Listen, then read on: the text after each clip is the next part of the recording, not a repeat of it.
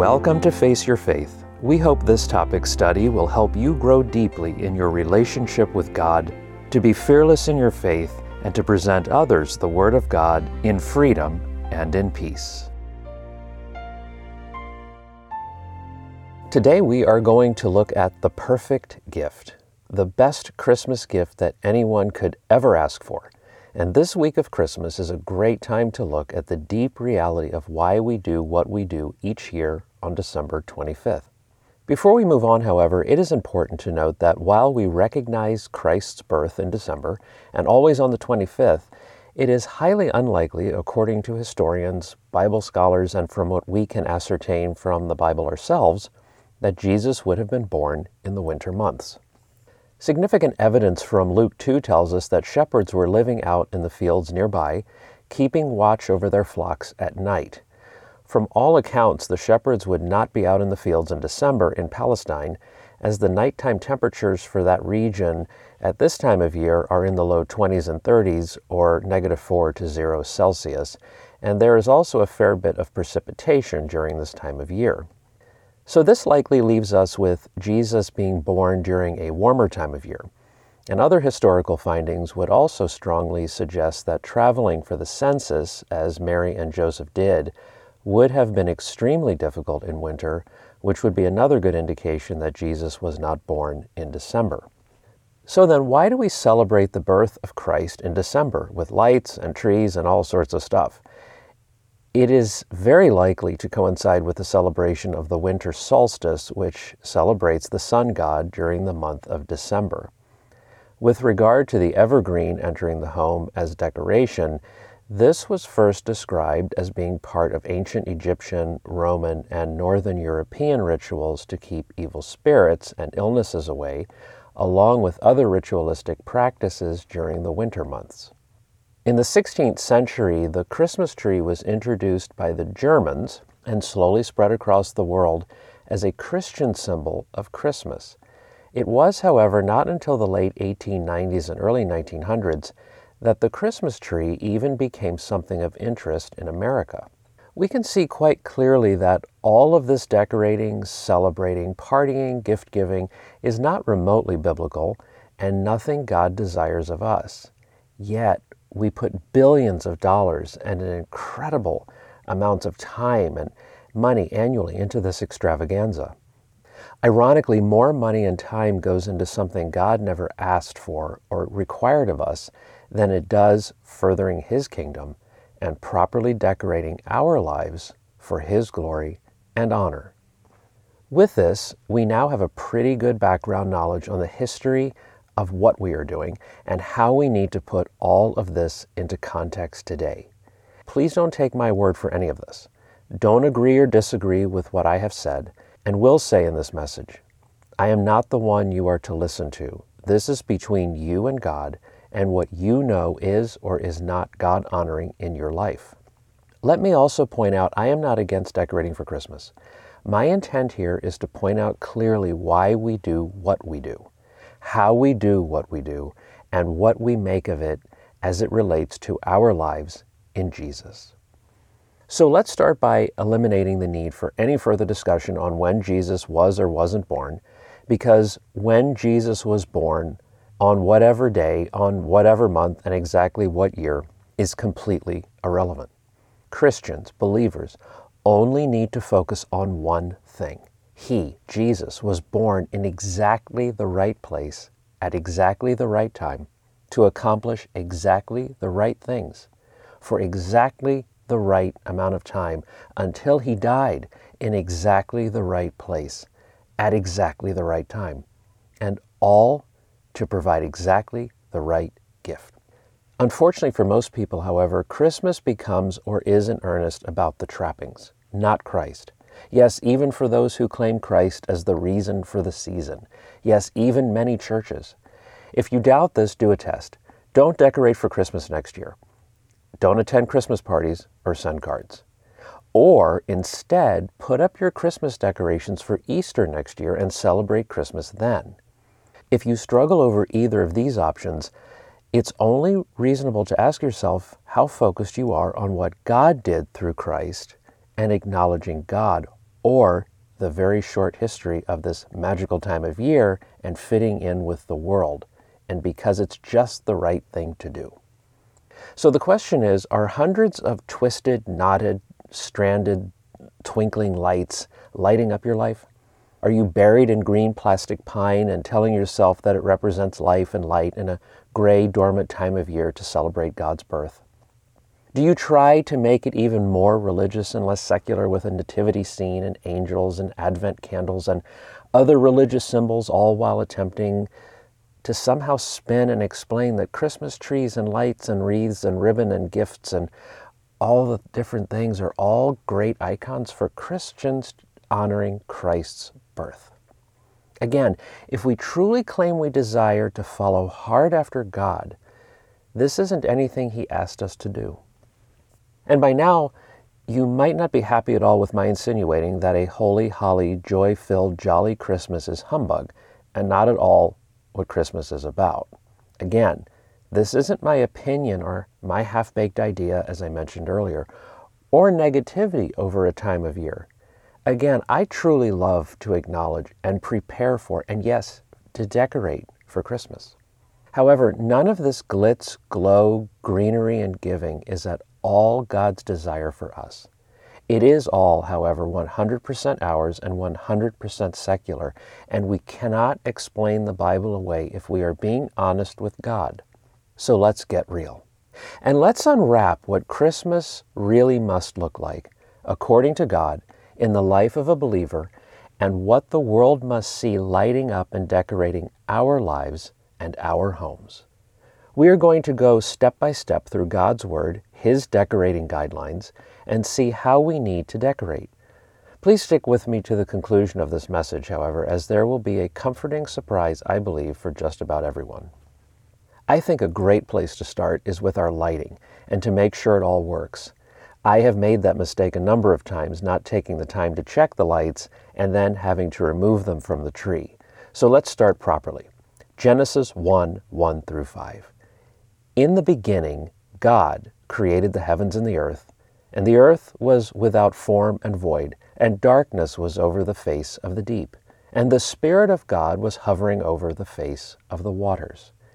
And God said, "Let there be light," and there was light. And God saw that the light was good, and God separated the light from the darkness. Step back, Edison and GE. Looks like someone beat you to lighting up the world.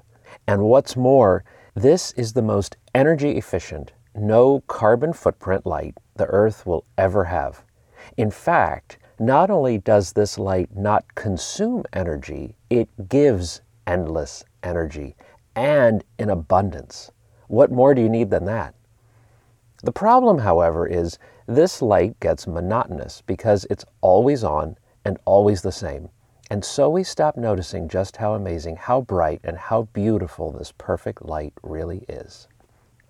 Don't forget, this first mention of light in this passage of Genesis is not the sun. It is the presence of God and His light separating good and evil.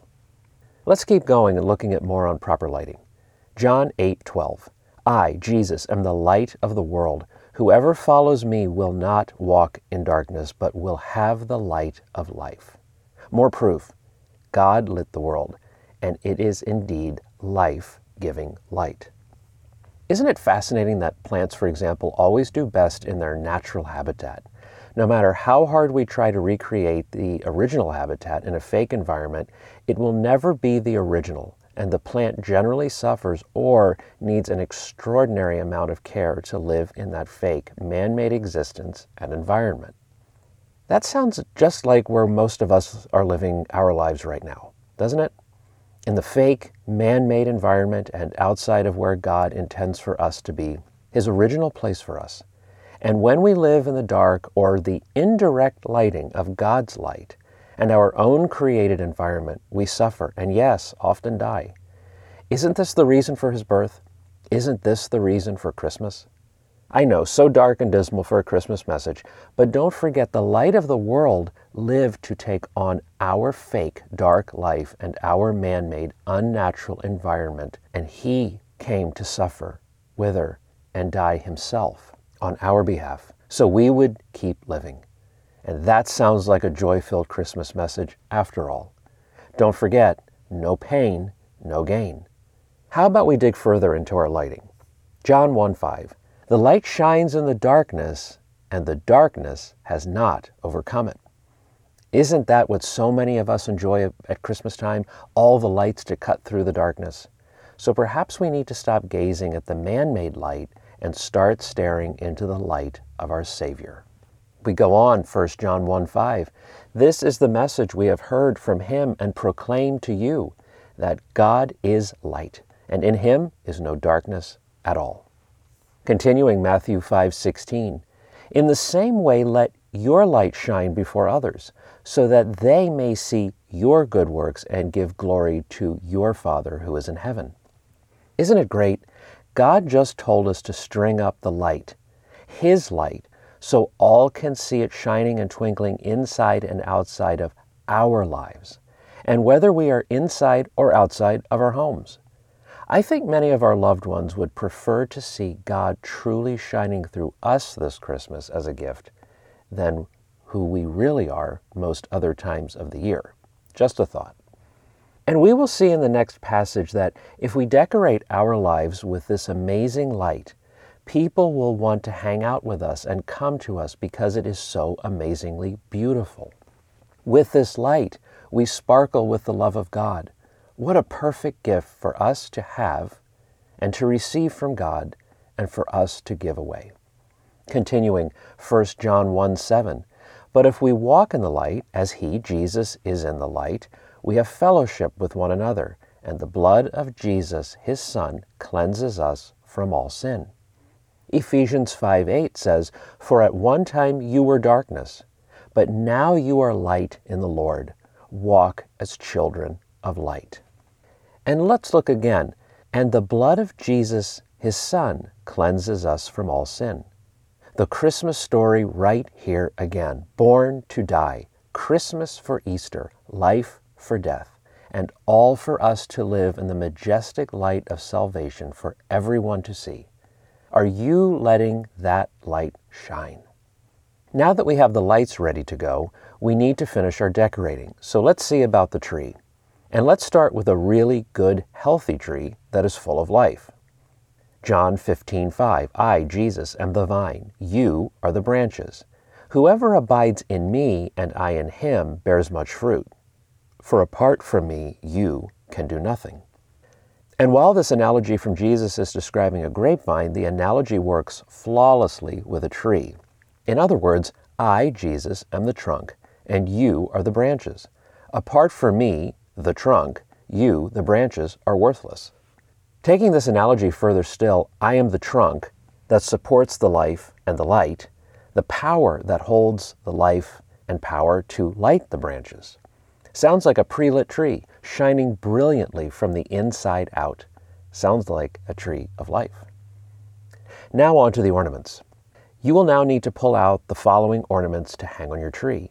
You know, the ones we keep boxed up most of the year and the ones we only show people we like and trust.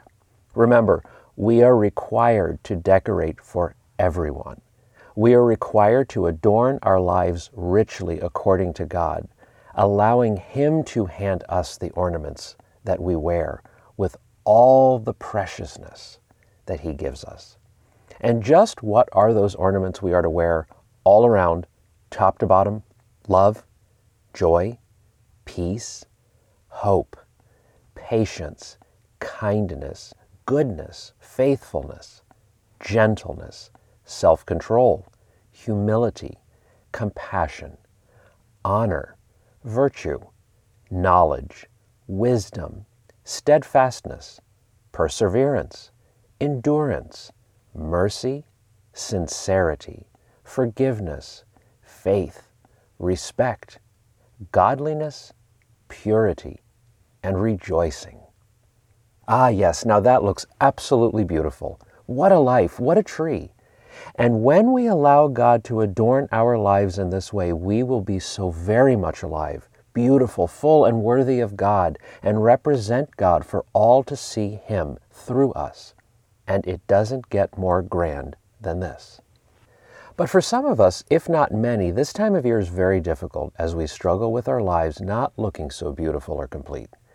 If you are in this position, or even if you think you are not, we should all examine carefully with God what we really look like. Again, plastic trees can look very real, but they could not be more fake. Ezekiel 17:24 says, "And all the trees of the field shall know that I am the Lord. I bring low the high tree," that's the fake tree, "and make high the low tree," that's the authentic tree. "Dry up the green tree," that's the self-centered tree, "and make the dry tree flourish," that's the humble tree. I am the Lord. I have spoken, and I will do this. With this, let's keep in mind that when we cut or allow the world to cut our lives off from the root of life, God, and put our lives, the tree, in a fake environment, it quickly dies. Even if you keep plenty of water in the base, such as the church, Bible reading, Bible study, praying, etc., it still dries up because we simply cannot absorb the life-giving water, the nutrients apart from its roots, the root of life, God. And this is what we as believers so often look like, a dying or dead tree with burnt-out lights and broken and missing decorations, no longer drawing up the life-giving water. And the world looks at us and sees us exactly for who we are, pretending to be alive and pretty and functional, instead of admitting we need to get reconnected to the root of life and planted firmly back in the God-made environment. Perhaps this Christmas, many of us need to get reconnected with God, so we stop dropping the pieces of our dried-up lives in a pile around us for others to sweep up, and get grafted back to the source of our true existence, the Lord Jesus Christ. Matthew 7:18, "A healthy tree cannot bear bad fruit, nor can a diseased tree bear good fruit." And when we are connected and planted and well-rooted, we can be assured of this. Matthew 5:14, "You are the light of the world. A city set on a hill cannot be hidden." So go decorate. Just remember not to bask in the wrong light. Let's pray. Loving, most merciful, and giving Father, glory to the newborn King, God and sinners reconciled. Thank you for the amazing gift of your Son, born that we may die no more, born to give us second birth, a rebirth into a godly inheritance, an inheritance with you for eternity. Thank you for the sacrifice you gave us, and help us to never forget that this celebration is not for today or for this month, but a daily display of how we celebrate you. And we ask this in the name of our Lord, God, and Savior, Jesus Christ. And now let us close as we recall our Christmas present from God. For God so loved the world that He gave us His only Son, that whoever believes in Him should not perish, but have eternal life. And to each of you, a very Merry Christmas. If you are joining us by podcast, please visit our website at faceyourfaith.com for more information and resources.